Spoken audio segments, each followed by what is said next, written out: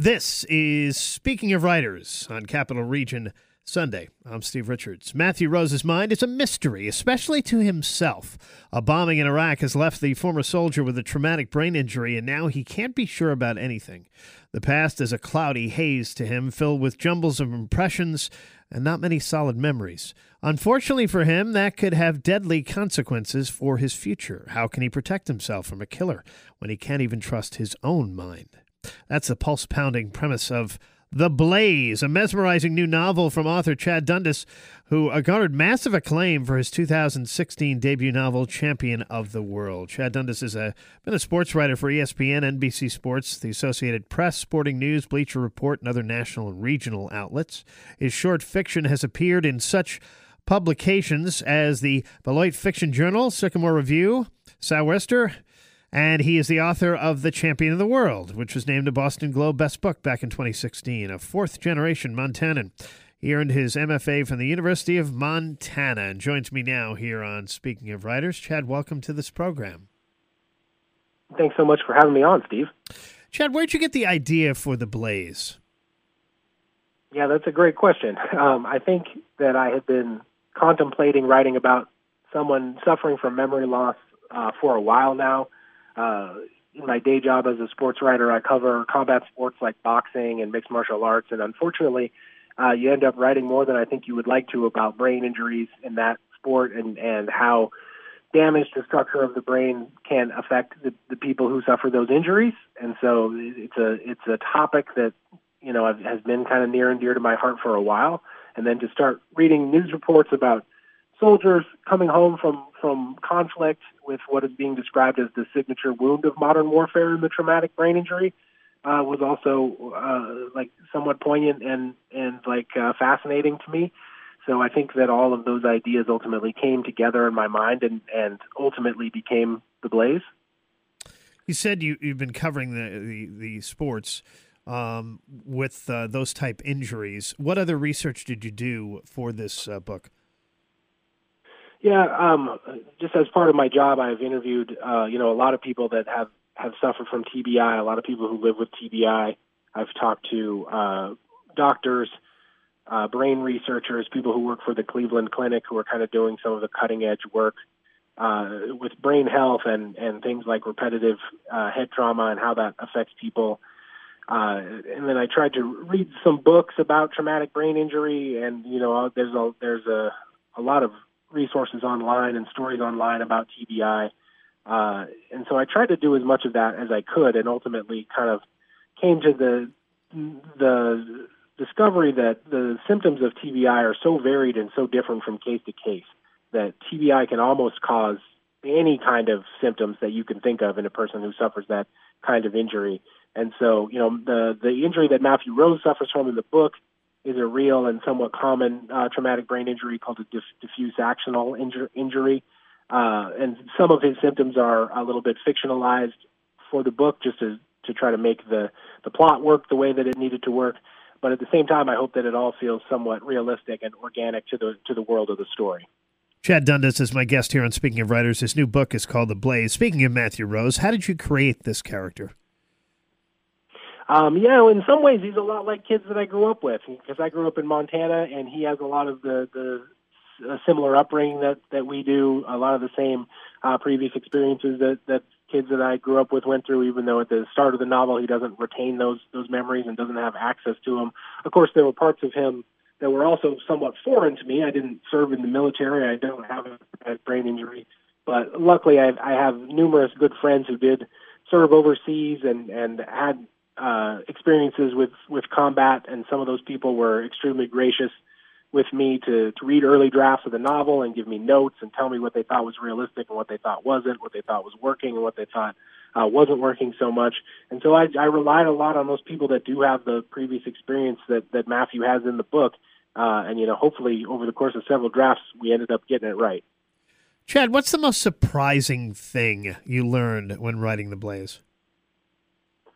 I was surprised by a lot of things that I ended up learning, both about traumatic brain injury and the strain that puts on not only the individual who suffers the injury and their family, both financially and obviously psychologically, but also the strain that it puts on the civilian medical complex, just because, people are coming home from combat with these injuries that we're just now figuring out how to treat and figuring out how to grapple with. And so, the medical industry is really, I don't know if learning as you go is the right way to put it, but they're definitely kind of like still plotting the roadmap with how to treat and deal with a lot of these injuries. And so some of the stuff that I learned about TBI over the course of writing this book did surprise me and did kind of change my thinking about the way that those injuries work. And then above and beyond that, probably just, the way a book comes together is always somewhat unexpected and unplanned. You try to start out with an idea and a general end point of where you want to be by the end of the book. But the way that the characters ultimately come to life, the way that the plot ultimately fits together, is always sort of a nice surprise. So that also was a surprising journey for me from start to finish. They're chatting with Chad Dundas here on Speaking of Writers. His new book is called The Blaze. Mentioned earlier in the introduction, you have been a sports writer. You've written short fiction. This is your second full novel, correct? Yes, that's right. Oh, what was the primary challenge in writing your sophomore effort? It was a much different psychological challenge than writing the first one. When I wrote Champion of the World, which came out in 2016, I did it from kind of a comfortable place of anonymity, to be honest with you. I sat down and decided to write kind of an offbeat novel about professional wrestling, and I didn't know if anyone else would ever read it, or if an agent would ever look at it, or if a publishing company would ever have any interest in it. But I needed to prove to myself that I could write a novel. It was something I'd never done before, so I set out to overcome that hurdle, and I knew that if it failed, nobody would know about it except for me and some close friends who were reading early drafts of it. With The Blaze, it was an entirely different experience just because I had already sold the book to the publishing company, and at least in my own mind, there were people waiting for it there, and so if it failed, it wouldn't be a private failure. It would be a failure of that would affect my career, and that people had been waiting for it at the publishing company.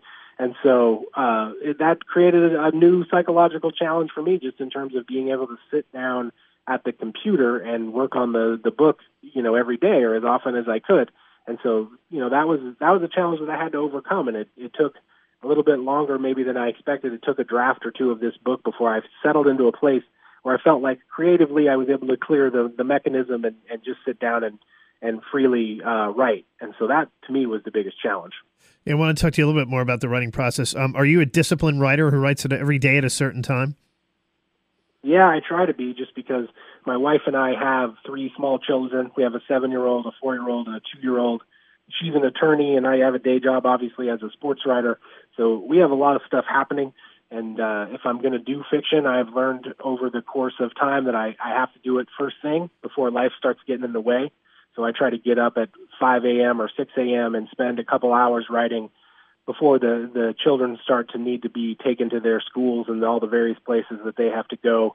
And I've also learned that, to me, the most important thing is the momentum, to be in the chair every day or as frequently as I can, and to kind of keep that process going, even if it's just adding a little bit every day to the overall project. And even if the writing doesn't feel like it's going that well, I still have to be there to show up to get it on the page, because once you get a draft on the page, then you can start to make it better. And so to me, keeping that up, not letting down, not allowing great gaps in the creative process to creep in, has been the most important thing in terms of actually getting books finished.